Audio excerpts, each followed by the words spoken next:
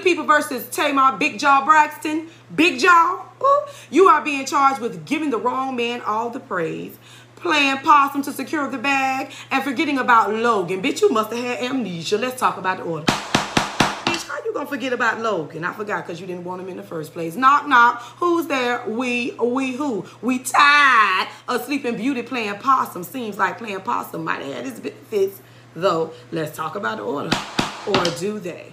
Tamar, We the People say you can fake an orgasm, but you can't fake your death to get out no contract. But We the People say maybe you did. Gag on the Live Chopper Files reporting We TV released Tamar of her contract after she took Tylenol PMs, took a nap, and fake dying. We the People say rise and wine, get you a glass and celebrate, bitch, because it must have worked. We TV say they are no longer going to be connected or tied up with you, Tamar. Now you can move on from that African booty scratching and really get your life, because We the People say we're bored to capacity with all this fuck shit you've been doing. Confused.com. We the People say, girl, we're glad you're okay, Tay-Tay. Have a drink, make a toast. Here's to the Braxton's family who never gives back to the community but always wants our support. We tired of the games and we tired of the lies. Cheers to your bankruptcy. Horrors.